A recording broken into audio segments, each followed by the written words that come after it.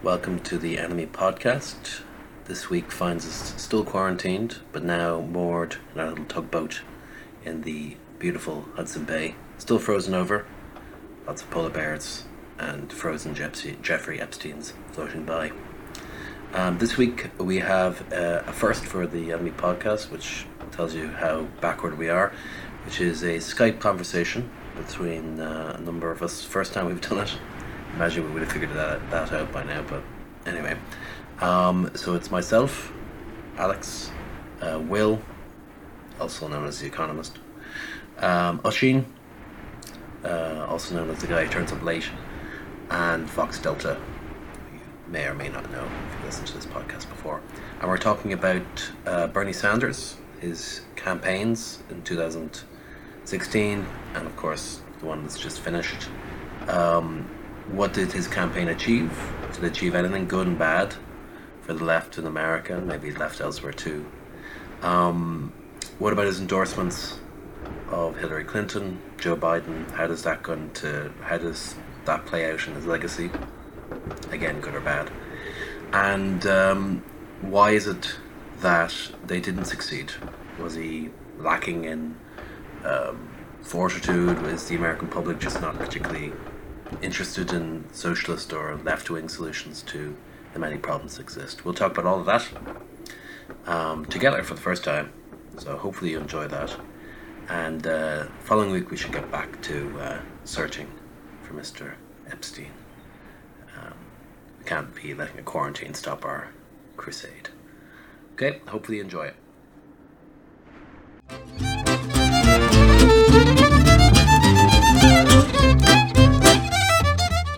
And so what we're going to do, broadly speaking, is we're going to first things first go around to each of the four people who are here, myself, Vox Delta, Oisín, and Will, and we'll start at random with Oisín. What do you think of? Let's just start something simple. What did you think of his last campaign and what he achieved? Okay, so what I actually wrote a bit on this. I said it shows that the left is currently at sea, and the historic champions of the working class and minorities, so that's the Democratic Party in the US and the Labour Party in the UK, are too inculcated in the neoliberal system to advocate for their respective constituents. Bernie and Corbyn, who, though being radical for the times we live in and their conservative political systems, have failed. They were too conciliatory to the Blairites in the case of Corbyn's Labour Party and Reaganites in the Democratic Party, and their failure to grab hold of the keys to power, while a long shot, only shows the insurmountable winning as a nominally left-wing candidate in the political systems. It further compounds my view that the middle class are openly hostile to anything but the status quo, and the lower classes are too apathetic and docile. That's some strong words right there. Do you have any opinions on... No, actually, we'll come back to that. Will we go on? Do you have anything else to say about him?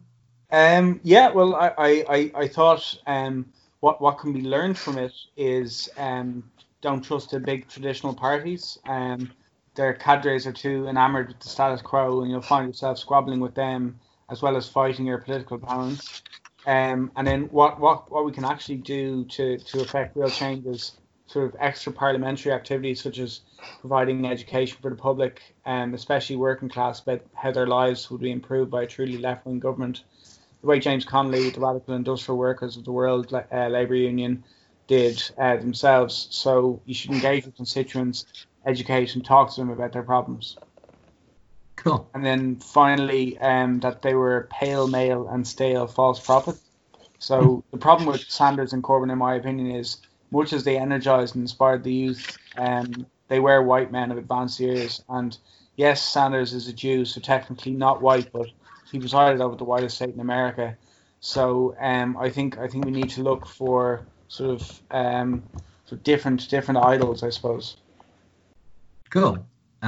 So at random, let's go to Will. Why not? Will. Okay. Same questions, basically. So the first one was something like, what do we think of the Sanders campaign? Is that it?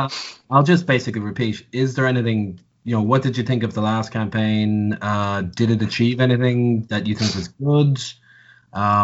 Is there anything to be learned from it? Basically, an opening statement by you. What do you think of him and the campaign? What it did? So, I don't know if I've got many strong feelings about Bernie Sanders. Obviously, he was labelled a radical pretty early on by the American establishment and by the Democratic establishment. I didn't really see why they deemed him to be as radical as they did, because they made him out to be some sort of ultra-left communist, like wearing a kind of black balaclava in front of a red flag. And all he seemed to be really offering people was a half decent minimum wage, and even then it wasn't that decent. And free Medicare, and that's so basic for the state to provide, right? It's not even the kind of guarantee of anything, just the suggestion that maybe there should be a minimum wage. The one thing I do think it might have achieved is that because so many people were branded radical, they actually maybe looked up what it was to be radical. So maybe by destabilizing what the center, or what the center left in America, whatever that means, was, maybe that kind of provoked people into looking up what left-wing politics actually might achieve. To echo what was said before, I don't think progressive politics is going to be served by a couple of old white guys who literally look on the cusp of death sometimes, without meaning to be rude. They do look like they're about to cough it. And it's kind of like a damning indictment of our society that this is the best that we can put forward as the vehicles for change. Do you have any other points before we move on?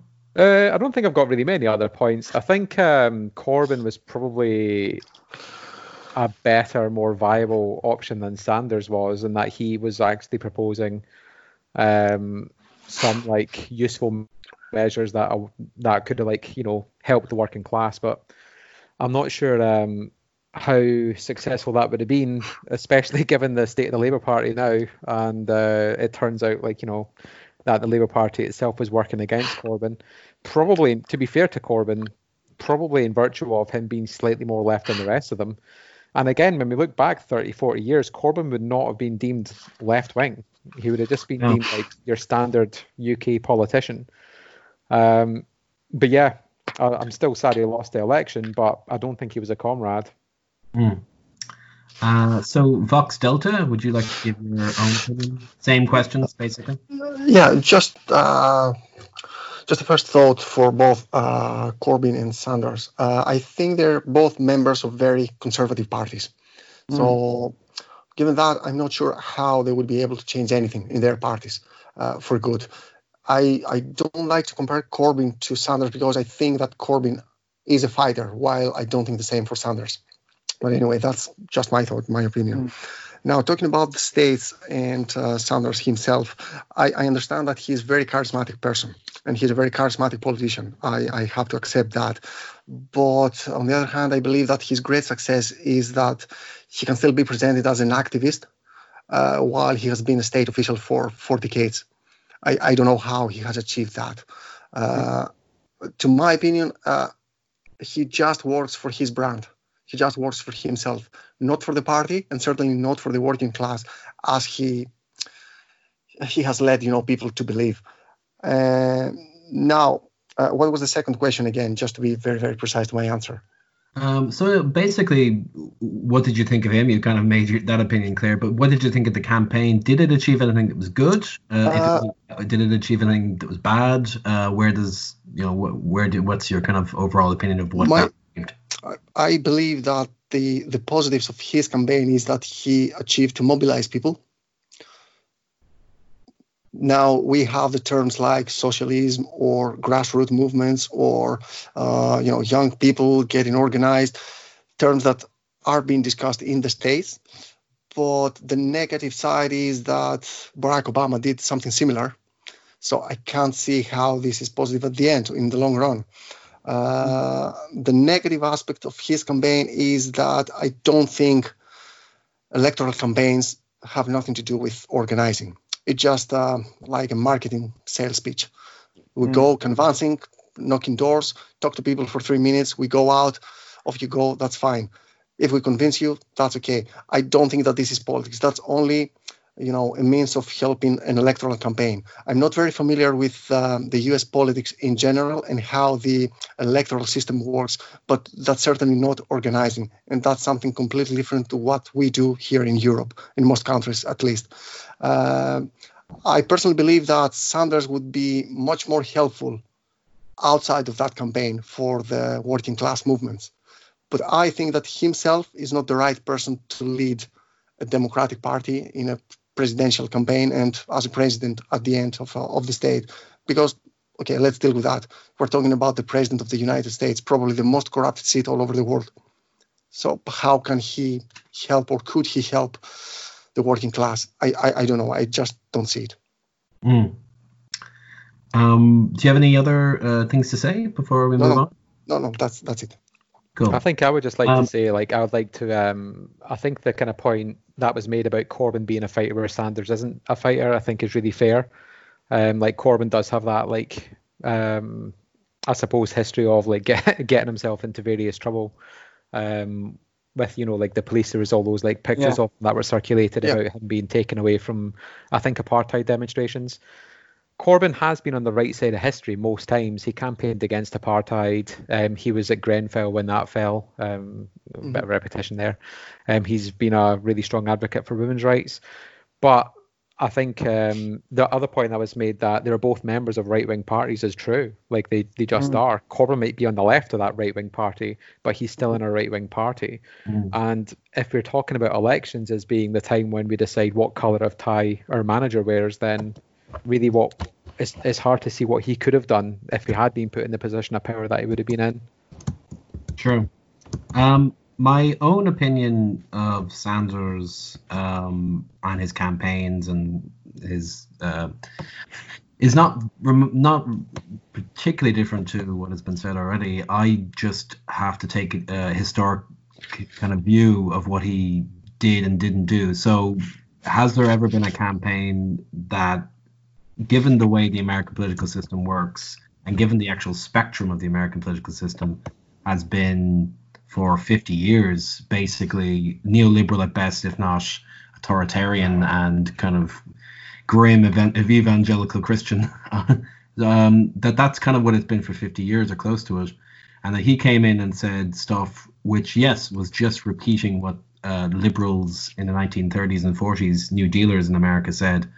So in that regard, he wasn't radical, unless you just completely ignore events of 60 or 70 years ago, which, again, most media are going to say that, but it's not in that regard, it's not particularly radical. But even for him to bring those things up and to bring them back into the conversation, I kind of take the Chomsky view of it, which is that, and he's even said this remarkably recently about Biden. If your choice is, effectively to shoot yourself in the leg or to shoot yourself in the head, and you have no other choice, realistically speaking, it's not that you only, take that, just shoot yourself in the leg and then cry about it for 4 years. You take the bullet and then try and come up with some type of way to change things. Now, again, that's a terrible indictment, as Will said, of the system and of our limited options.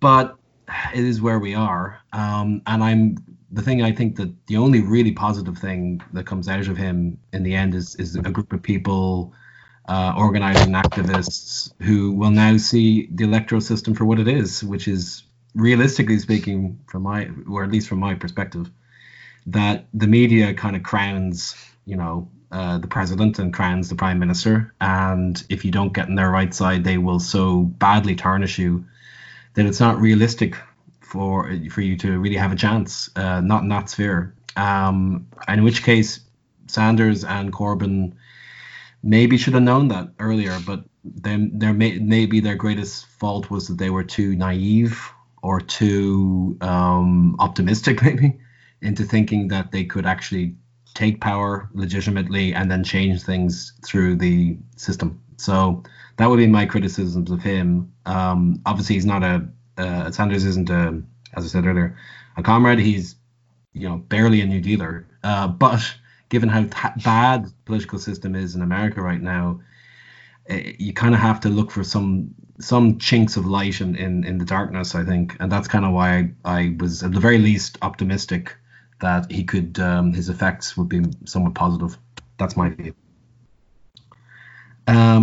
Okay, so what we might do then is we'll just open it up to general points for people.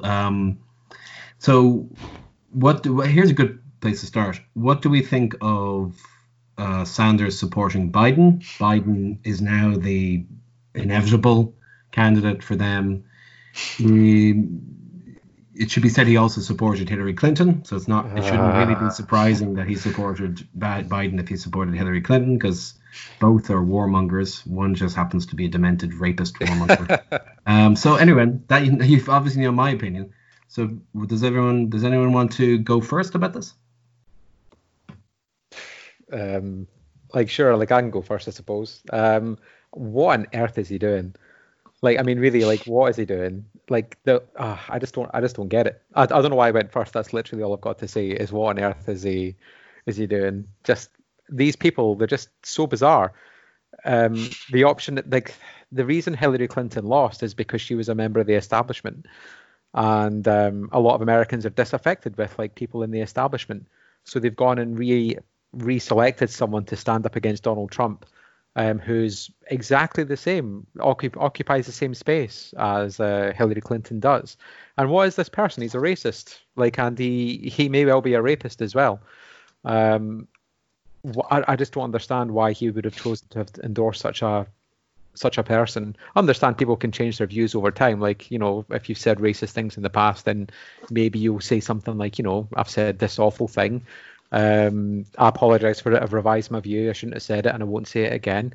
But I don't even think Biden's done that, has he? He's just stayed silent on the whole thing. And obviously, the various claims of sexual assault, he's just outright denying. So yeah, I don't know why you would kind of put your weight behind Biden when this might be the kind of person he is. It doesn't make any sense to me at all. I don't know why he wouldn't just stay silent. Anyone else want to go? Well, I think it really, the only thing that sort of comes out of Corbyn and Sanders' losses is the need for a real left-wing party, because the Democratic Party, whatever about the founding principles of being slave owners, but back in after Jim Crow and everything, they were pushing for people's civil rights and everything, but they aren't left-wing in the same way. I mean, of course, the optics are completely different in America because they've never had any socialist experiments that went on. They've always been diametrically opposed to sort of communist teachings and Marxism, more so rhetorically than anything. But I sort of scratch my head a lot when I'm looking at American politics and say, is this what we would have been like if it wasn't for the French Enlightenment?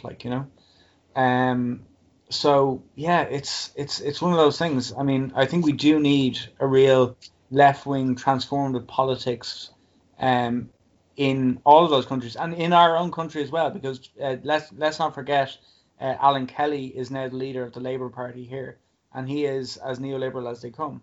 So I'm quite despairing, but I'm also, I know that the despair won't last forever. So I love your optimism. Fox Delta, would you like to give your opinion of? Yeah, I mean, you probably said it already, but your own opinion, in particular about that, of somebody who calls himself a socialist democrat, supporting somebody who, at the very least, has severe dementia, is multiple accusations of sexual assault, and who has a very bad record in race, and I was a warmonger.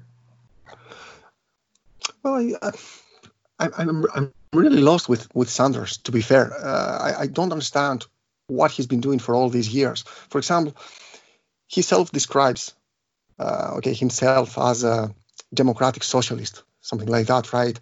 Nobody knows what it means. I think he's just a Sanderist. He just believes in himself. That's it. He believes he's a socialist, or this is what he says to people. But he endorsed Clinton in the last campaign in 2016. Why did he not endorse Jill Stein back then? So he just aligned back to what the Democratic Party said, and that's why he endorsed Clinton. I just don't get it. Sorry, he wants to be a revolutionary himself. He always talks about a revolution, but what's the revolution he has done so far? I just don't get it. Now he endorses Biden. Biden who? Why do you need to endorse someone? So the option is either Biden or Trump. Just don't endorse this guy. Why do you owe him? What's the point? I just don't get it. If you want to be a revolutionary, just be one. And first of all, what kind of revolutionary you are when you are 8 years old? Just show some space to the young people there in the party. You have so many revolutionaries there. I don't agree with them politically, but at least they have some dreams to do. They have ideas to share. Just be the revolution yourself. What type of religious is that? What's the story with this party anyway? I just don't get it. Now, any positives for him? I don't really have many. It's only his past that is positive about Sanders. Can we learn a few things about that? Yes. But you remember what happened in Vermont. He was heavily criticized by anarchists back then, especially Murray Bookchin. What happened? Sanders is now, a few weeks ago, he was supposed to be one of the candidates for the nominations of the Democratic Party, while Bookchin's writings at least, influenced what happened in Rojava now. You can see the difference. You can see the point I'd like to make. I don't understand what Sanders wants to do. I really don't get it. He says A, but he does B. Let's see what the next day is for that party. I really don't see any positives there, unless, new people come in and just do something different, something fresh. I think in fairness to him, his views on what America should be and what he wants to achieve, he's been pretty open about. He wants America to be Denmark, a Norway-style economy, the common wheel, basically what for Will might remember this, what the SNP was saying around the time of the 2014 referendum, become a more Nordic country. Now, anyone who I've ever met from Denmark or from Norway is pretty clear that they're not socialists. They just believe that, at most social democrats, they believe there should be a safety net for, some type of net for human dignity and human health care. And so that's kind of what he stands for. And I think it says more about America that is viewed as radical and dangerous. And so in that regard, maybe we're judging him from a European-centric perspective. I mean, that's what that's true. Yeah, but I suppose if Americans see themselves as managers of the economy, Sanders can legitimately describe himself as a socialist if he believes in some sort of regulation, where Trump is going to go for a full on steroids free market option. So he'll be described as right wing in that way. Sanders probably will be fairly agnostic on social issues like same-sex marriage and race relations and things like this, where Trump is obviously going to appeal to a hardline traditionalist, cis white het kind of model of what a family should look like. Ironically for him, given his even though he doesn't have a traditional family himself. He's just awful. So Trump would be right wing in both those ways, where Sanders would be left wing in one way and agnostic in the other way. And I say left wing, it's not even that left wing, saying you should guarantee a basic level of dignity for your citizens. That's hardly the opening line of the Communist Manifesto, is maybe you shouldn't let your citizens starve to death if possible, just if possible. And let's not forget the repressions from police in that country as well.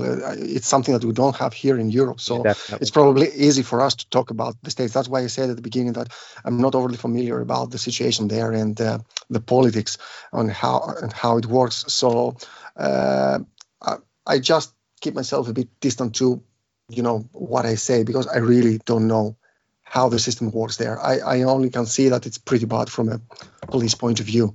Repressions are terrible. So the prison system is effectively modern day slavery. So I mean, it's beyond grim. You know, it's a very, very, very different society to most European societies today. And I mean, in the end, how we look at it is obviously going to be colored by our own politics. So, for example, I was just thinking this now. If a person like Sanders ran in Ireland, he'd still be considered a radical because we don't have like subsidized healthcare here. We have a two-tier healthcare system, private, and a really shitty public system, which isn't really free, even though we pay taxes for it. Certainly, a minimum wage needs to be much, much higher here. What he's calling for, I think $15, depending on the exchange rate, might be higher than what the minimum wage is here. So again, Ireland is on a weird spectrum too, along with our neighbour Britain. We're in a weird, though even Britain is better because they have, for the moment anyway, the NHS. So again, it depends on where you're coming from. If you're coming from Greece, where a lot more of these things are a given, other parts of Europe where they're just a given, they're the post-war consensus that you have subsidized healthcare, you make sure that people are at a bare minimum taken care of. On certain levels, you know, then he's not in any way radical or even something, maybe a person you should pay much attention to. But if you're living in America, it would have been an enormous thing. In the same way that Corbyn, if Corbyn had got in say 2017, that was much more likely than what happened after, that would have been an enormous thing for people. I mean, I do kind of waver between thinking, it'd be good to have some type of social democrat in power, because at the very least people will be a bit more optimistic. I mean, when Corbyn became leader in 2015, a huge amount of people joined the Labour Party, and when Sanders began running and gaining some type of online attention, a huge amount more people got involved. And whether we want to live, keep talking about having grassroots organizations, they oftentimes are very hard to create. People are very negative, as Oisin said, people are very apathetic. And how do you get people to be less apathetic, to just do something? If there's no, I don't want to say individual, but just no cause around which to rally. That's my point about Sanders or Corbyn, is that they're not the answer to the problem, but they are very important in terms of highlight the problem, I suppose. Yeah, I think. Yeah. So the other thing we should probably talk about, unless someone else wants to talk at the moment. Does anyone else have anything to say for right now? No, I don't think I do. Okay, so the other thing we could talk about in general, because invariably you have to talk about this in regards Sanders' legacy, is alternatively a Biden or a Trump presidency. So what we'll do first here is we'll go around and say, what do we think is going to happen, and why do we think it's going to happen in the American election and its effects over the next 4 years. So we might go in reverse, and I'll say that I think Biden will win. I didn't think he was going to win until this coronavirus thing came down. I think he'll win, but I think Trump will not bow out of the political stage. I think he'll run again in 2024, when by then I think he might win again. That's a very depressing thought, but there you go. I think in the long run, Biden winning is only slightly less disastrous than Trump. And in many ways, it might stoke up his fanatical and fascistic base to do much, much worse things in the future. So that's my view. So in reverse, it was Vox Delta next. Okay, let's say that, first of all, democratic socialism, or whatever it's called, is the main alternative to transform capitalism. So we can't ignore it. We have to keep an eye on what's going in the Democratic Party or at the left of the Democratic Party and see how it unfolds. Now, of course, we don't have this option now because Sanders is out. So it's either Biden or Trump, both shitty options. What's probably the best? I don't know. They're terrible, both of them.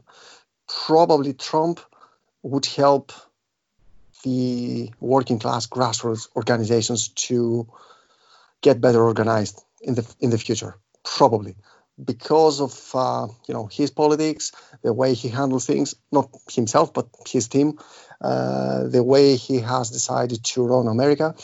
Probably that's the thing that Sanders has dropped out, would give, let's say, a boost to grassroots movements to just organize themselves much better, because there's no other option. People probably will start realizing that the electoral process is not a viable option for them, so they have to take their lives back and they have to organize. But that's possibly a very positive opinion that I have, a very positive thought. In the short term, I can see more repression, as you said, more fascist state, even though I don't like to use that term very often. But I can't see how the next day would be bright for the States. Would that affect the rest of the world? I'd say no, because in my eyes, America, or the United States of America, is just an empire that collapses at the moment. I don't think it will affect anyone. Europe has taken a different direction themselves. China is a different story. Russia is a different story.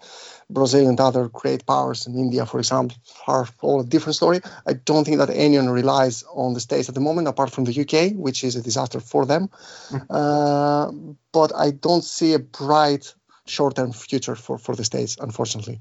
But again, if people start getting organized now, we might see something positive the next 10, 15 years. Okay. Will, your opinion? So I think Trump's probably going to wipe the floor on Biden. I mean, if Trump managed to beat Clinton when they were going at him with like accusations of sexual assault, which he admitted, and he was like, he kind of made the "you can grab the women wherever you want when you're famous" kind of comment. He made fun of a disabled person, which I thought that was. I mean, it's all beyond the pale, but I thought that would be the thing that would tip him, was when he made fun of that journalist with cerebral palsy. That didn't tip him. When he was making, overtly racist statements, that didn't tip him. What are they going to go at him with this time that they couldn't go at him with last time, that he can't just point at Biden and say, sure, but that guy too. Clinton might be a lot of things, and she is awful in lots of different ways. But she was a lot more clean than Biden is from a PR perspective. I'm not sure. I think optically, I totally agree that a Trump re-election would be catastrophic. The thing that Biden lends American capitalism is the air of respectability. If you have a person like this back in power, with wearing a suit, being on the face of everything polite, using the relevant language, using the language of technocracy, using the language of inclusion without actually doing anything, all those types of things, I think you make the kind of policies that Trump has, you make them sound respectable, because really, what does Biden disagree with Trump on? Would he abolish ICE? He absolutely wouldn't. Would he regulate markets? No, of course he wouldn't. What's he going to improve for the American working class? He's going to do nothing for them. Trump is able to appeal to Rust Belt voters in virtue of the way he can deploy language, and it's just not something Biden can do.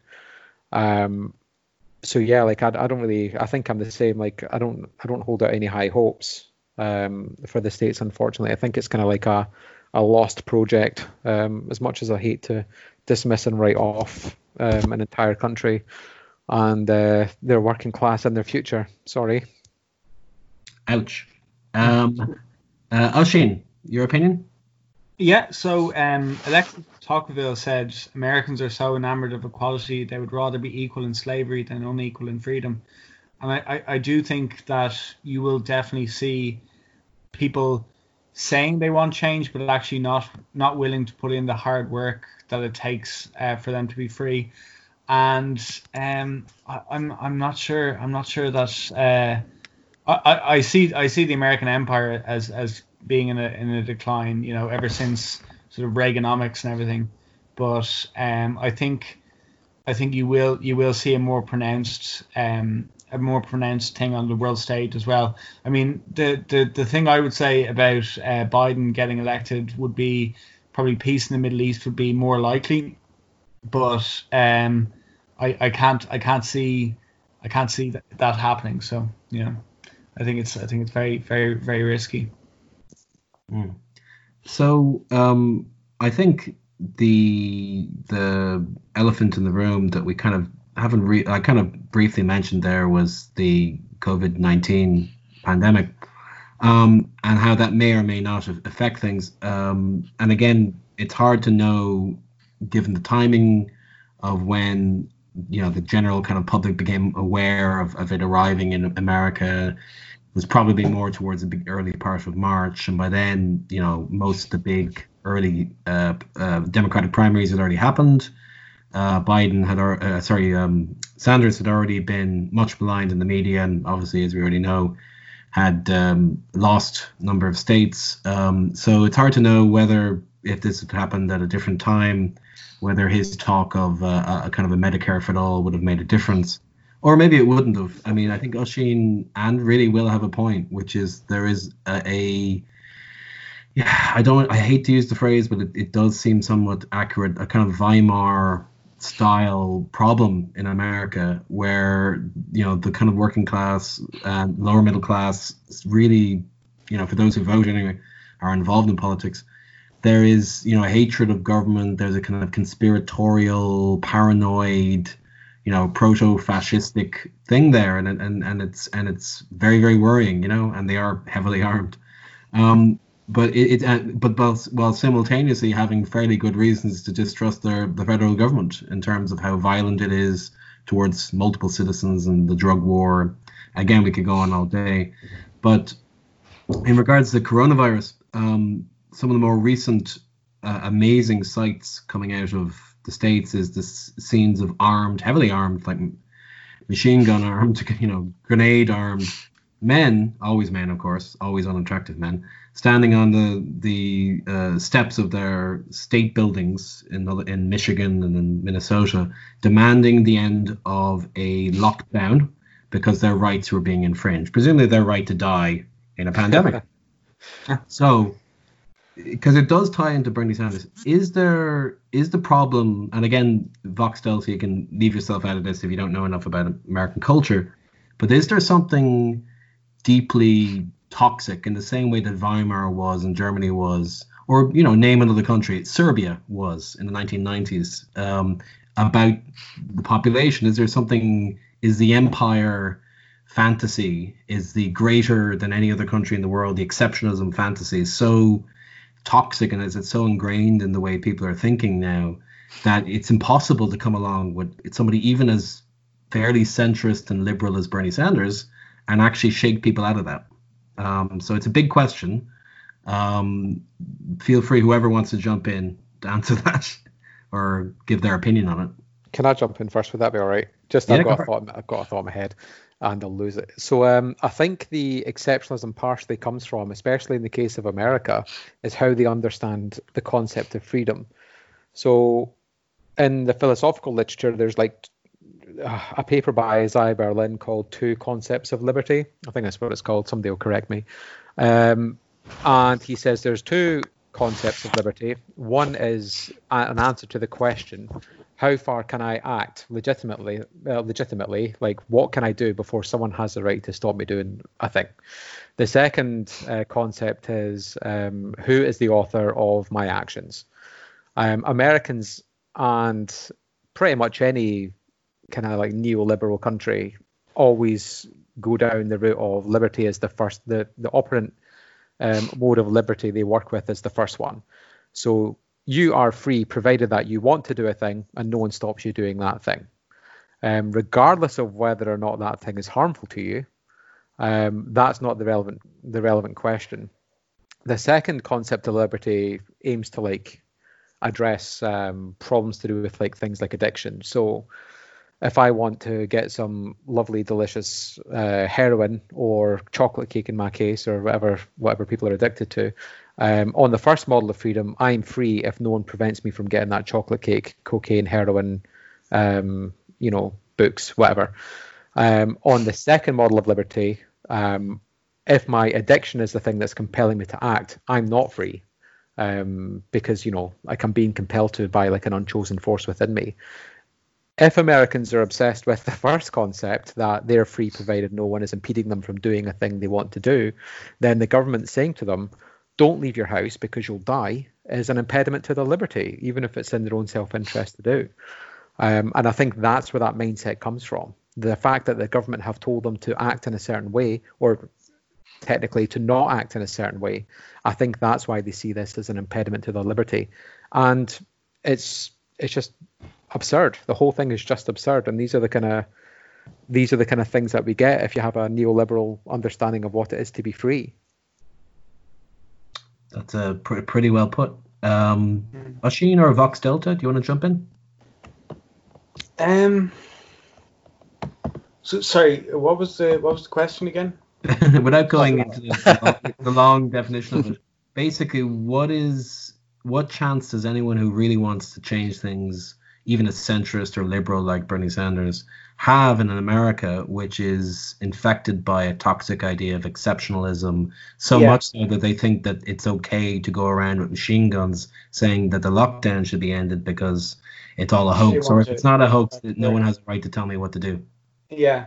I think not much, to be honest. If I'm being brutally honest, I don't think America has ever been about that. But that concept of individual rights and stuff. I know they talk a lot about individual rights, but I don't think they really understand what that rights also have responsibilities.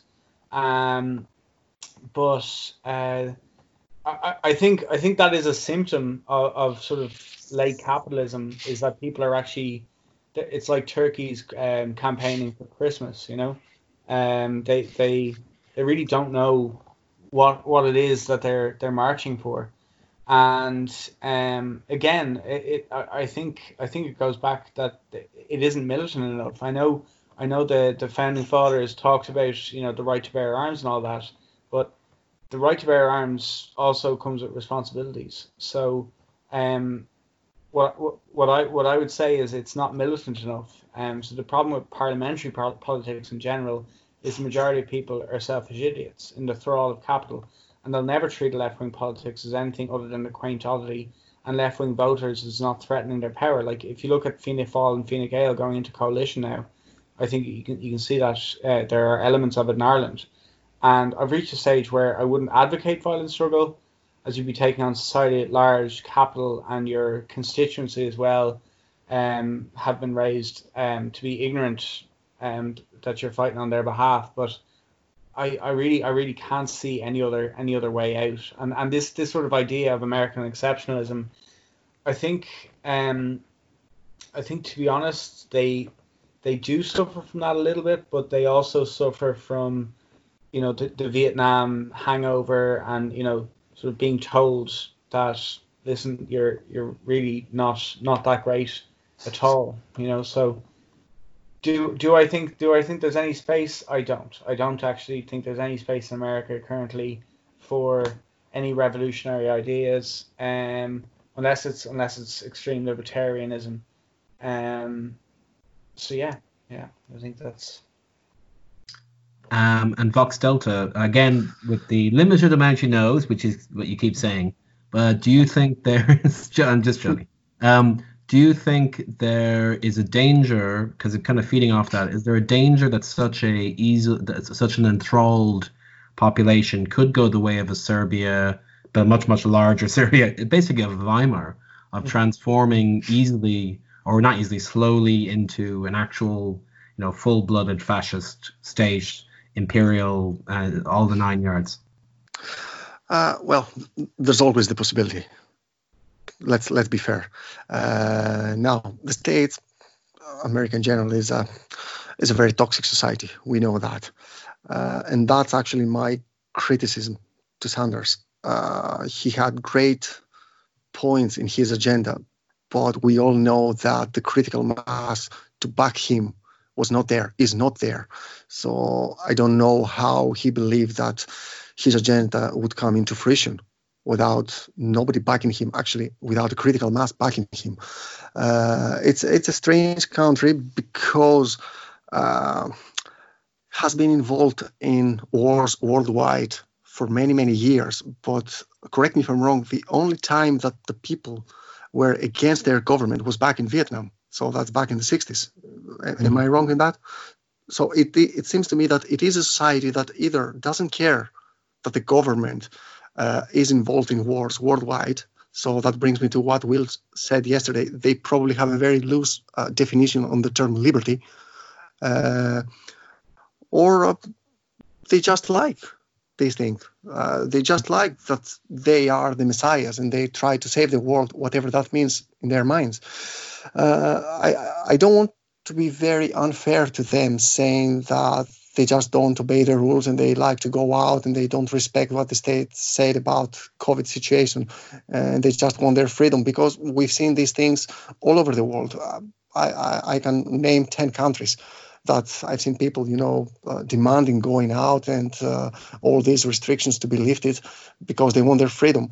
Okay, so it's not an American thing, certainly. But it seems to me that there is, unfortunately, a big mass of people that would accept the Weimar situation in the next few years if this thing doesn't change now. It seems that they tick all the boxes and they just want someone to lead them. Is Trump that leader? Probably not, but probably the next one would be there. I hope not. I just hope not. But when an empire collapses, the ground is very fertile for such movements or, for such leaders to step up and say, okay, I'll save you. Let's see. No, I agree. My main worry is not Trump. It's the person who learns from Trump, the person who, much like almost every dictator, really fascist one in the past, had a very good relationship with the military, who is savvy, who's not merely a crazed psychopath, but is someone who knows how to manipulate people and get work done behind the scenes. Basically a Mussolini, a kind of even a Franco, I suppose. Hitler, we'll avoid Hitler because he's just such an anachronism, historically speaking. But there's many other examples. In Greece, plenty of military juntas there, or indeed Erdogan right now. We don't even need to go into the past. We just go to Erdogan. We can go to Putin. There's a list a mile long, and we can easily point out how. And it's baby steps, and you could absolutely see it with the states, and that is terrifying because for all the reasons I don't need to say.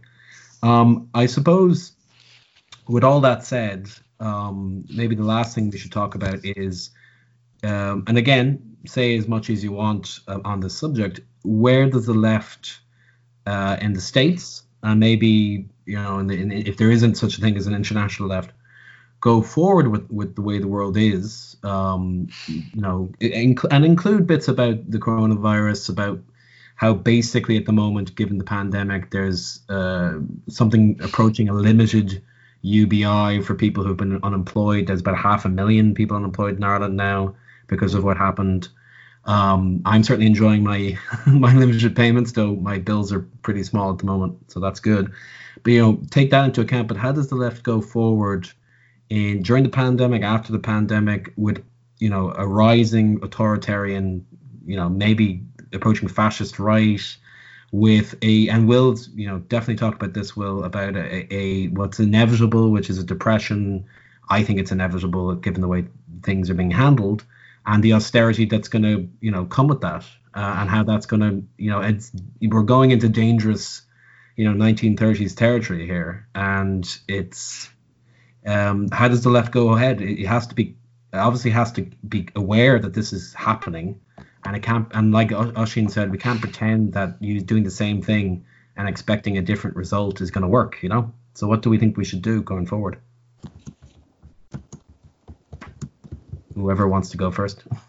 Well, I think the comparisons to the 1930s are useful, but also we're living in a much more dangerous time because America has countless nuclear weapons, and I think, to be honest, that would be a real disaster, is if China sort of encroaches on their supposed empire, and then they end up bombing them.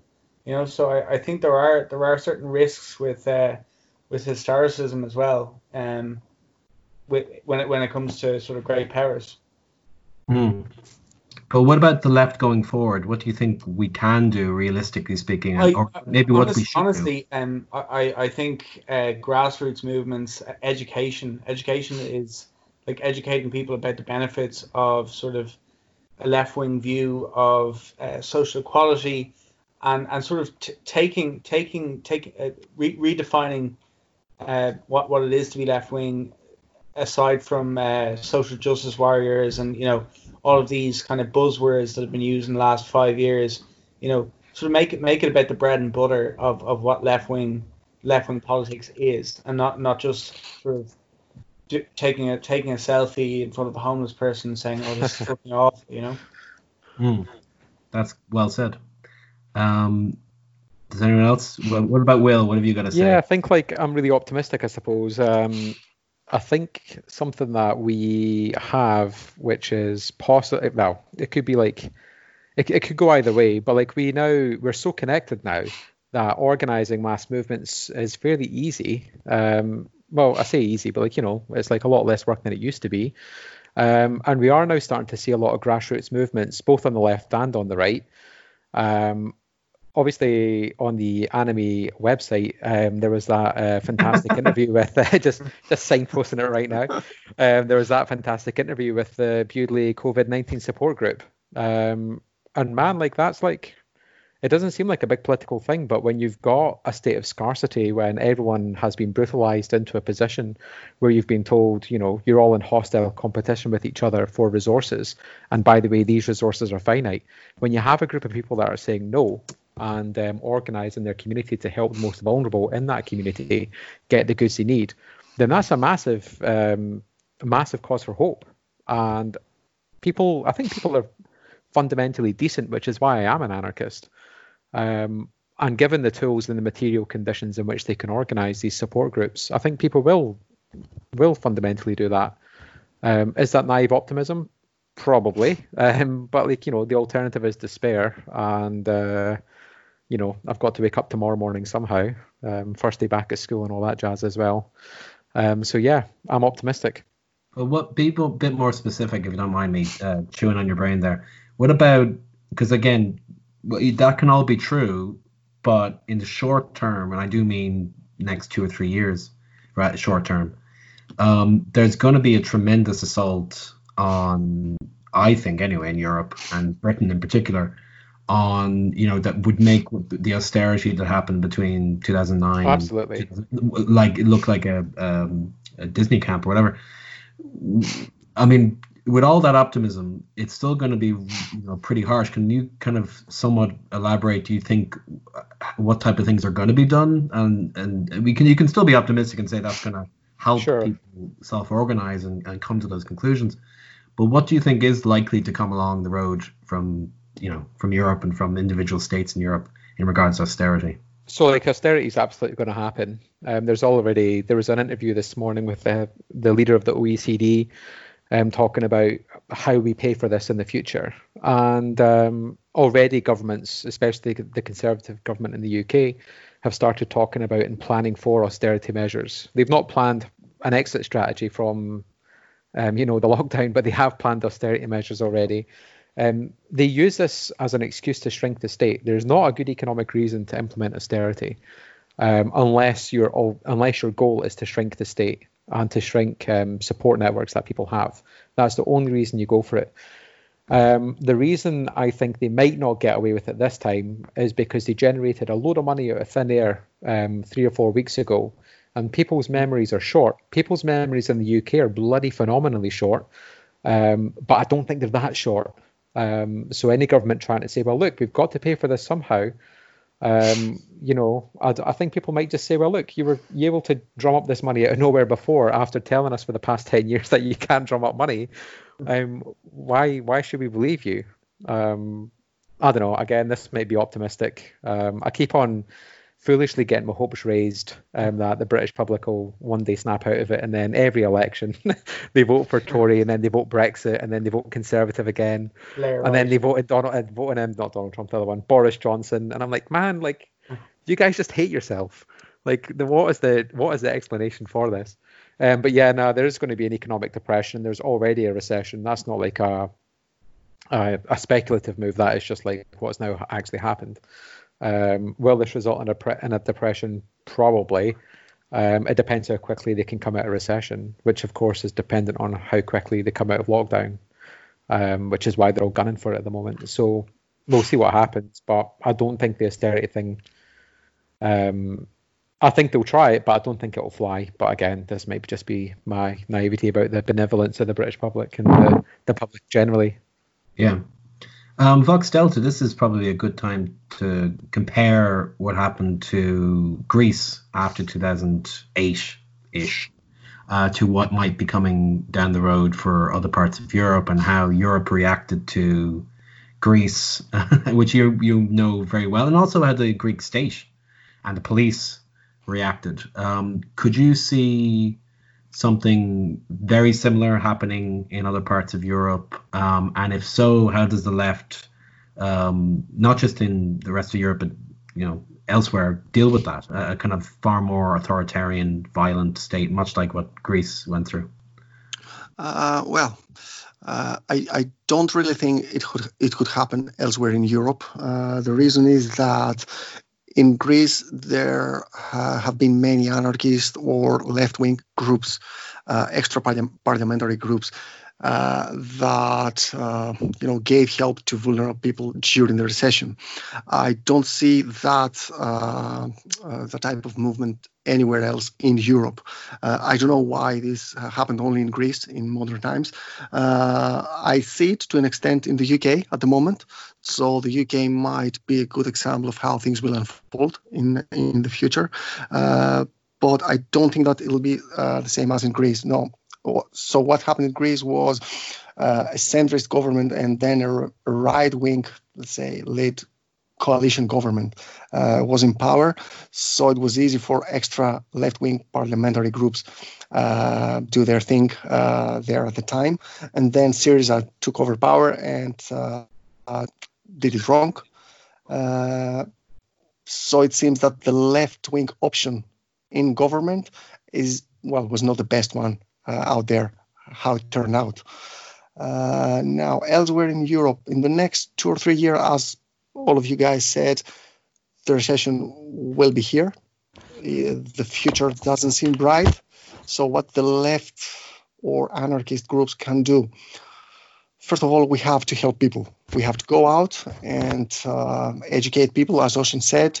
That's the only way to believe in a future-term plan, in a long-term future plan. Only if people are educated and know what they're looking for. The problem with all these situations is that people always want to have easy lives, and I don't judge that.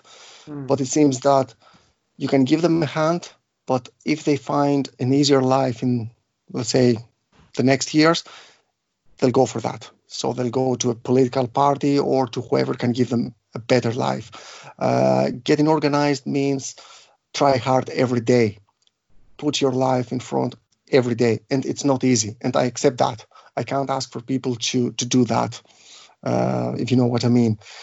That's why we need education. That's why we need to show to people why anarchism or even, let's say, far left-wing way is a right one or is something that can help them in the long term.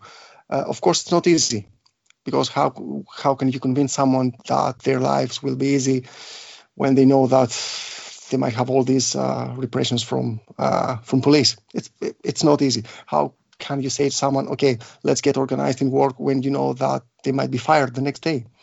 It's impossible. You see, it's very contradictory. And they need to believe to the cause before they do anything.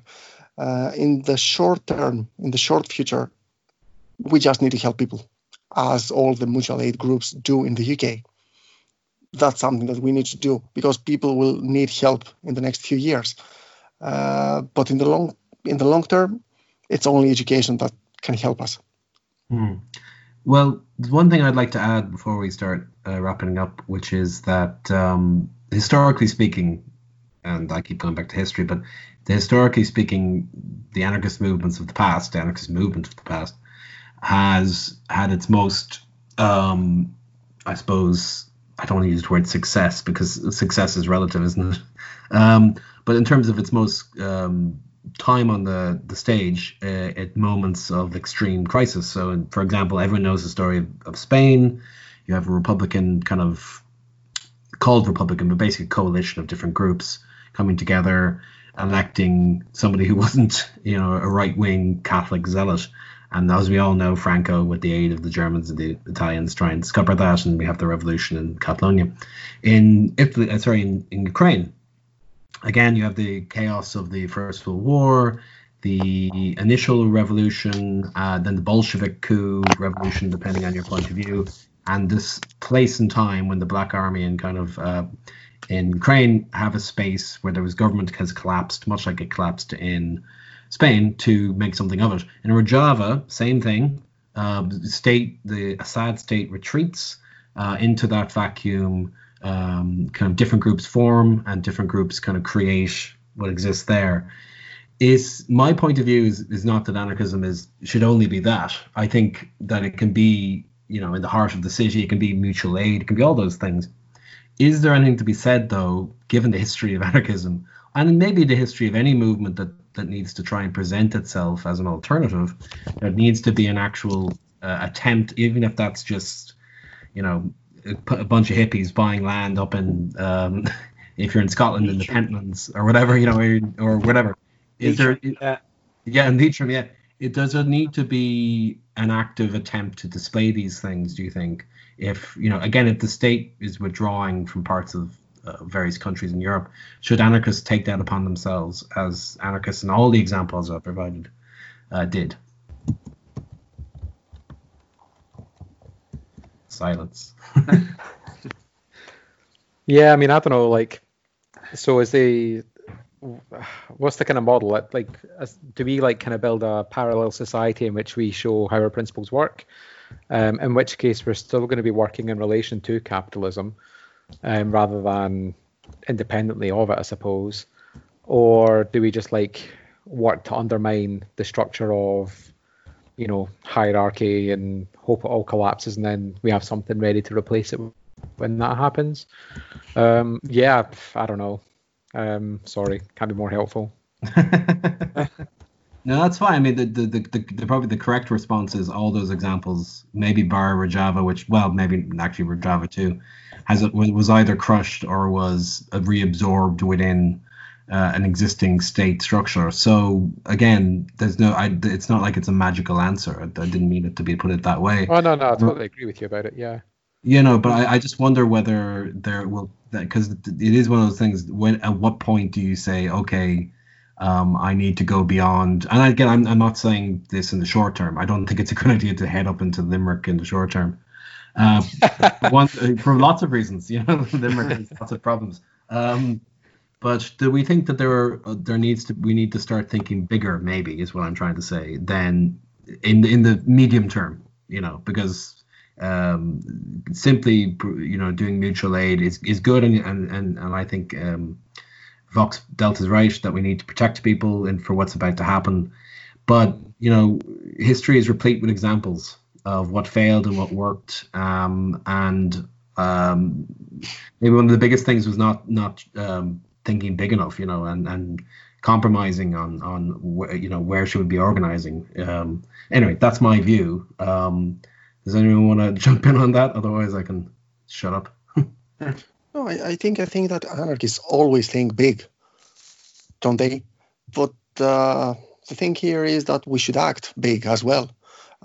We need, as Will said, to set up our initiatives, working without hierarchy, without bosses, and show the example that yes, this is effective. This is possible, and we can live in a different world. It's not easy because it has to be done in each separate country. Fortunately or unfortunately, we can't compare, Italy to the UK or to Sweden or to the States. Different cultures, different systems, everything is different. But I believe that, groups in every single country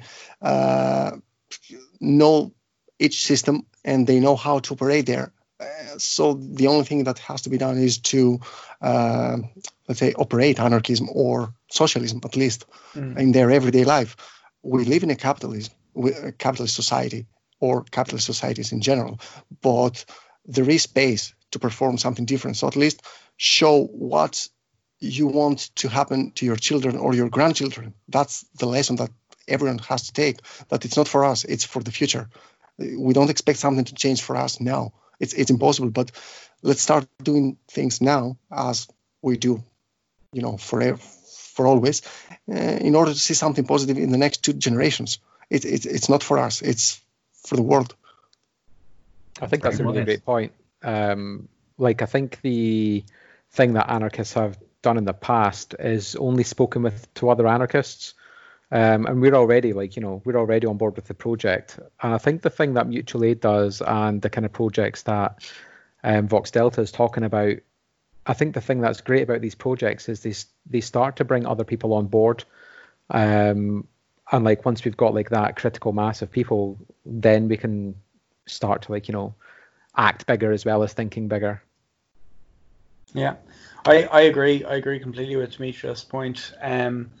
I think we've been far too conciliatory to sort of middle class identity and stuff, and not wanting to tread on any toes in that regard. I think now we need to sort of strike while the iron's hot, provide education for less fortunate people, and really get them involved in the process and stuff, because that's the only way I can see change really happening, is if it's from the bottom up. Wise words from all. I suppose on that point, unless anyone has any last words, we can wrap it up. But does anyone have any last words? Even salty words? Man, last words sounds like a vague threat. No, it doesn't. Salty words. Does anyone have any last words? The snipers are trained. I suppose that's a no then, is it? Okay. I think we've said everything we needed to say. I think now is the time for action, man. Yeah, said like a man who wants to go back to bed. All right. On that note, say goodbye, guys. Bye, guys. Take care. Bye-bye.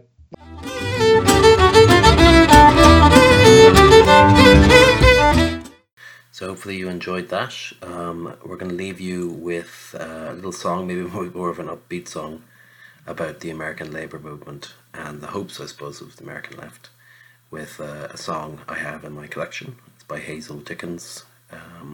It's called They Will Never Keep Us Down, which is a bit more optimistic than we left you off with. So hopefully you enjoy that.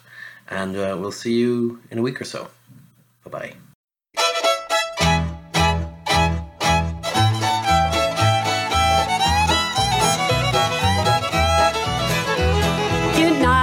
We stand, divided we fall. For every dime they give us, a battle must be fought. So working people, use your power, the key to liberty. Don't support that rich man style of luxury. And there ain't no way they can ever keep us down, oh no. Ain't no way they can ever keep us down. We won't be bought, we won't be sold, to be treated right, well that's our goal. And there ain't no way they can ever keep us down.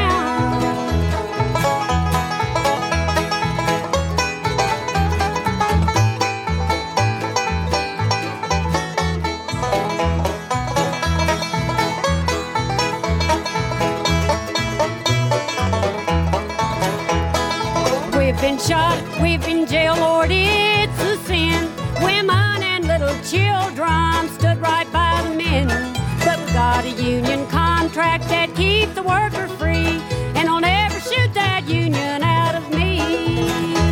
They'll never shoot that union out of me, oh no. Never shoot that union out of me. Got a contract in her hand signed by the blood of honest men, and they'll never shoot that union out of me.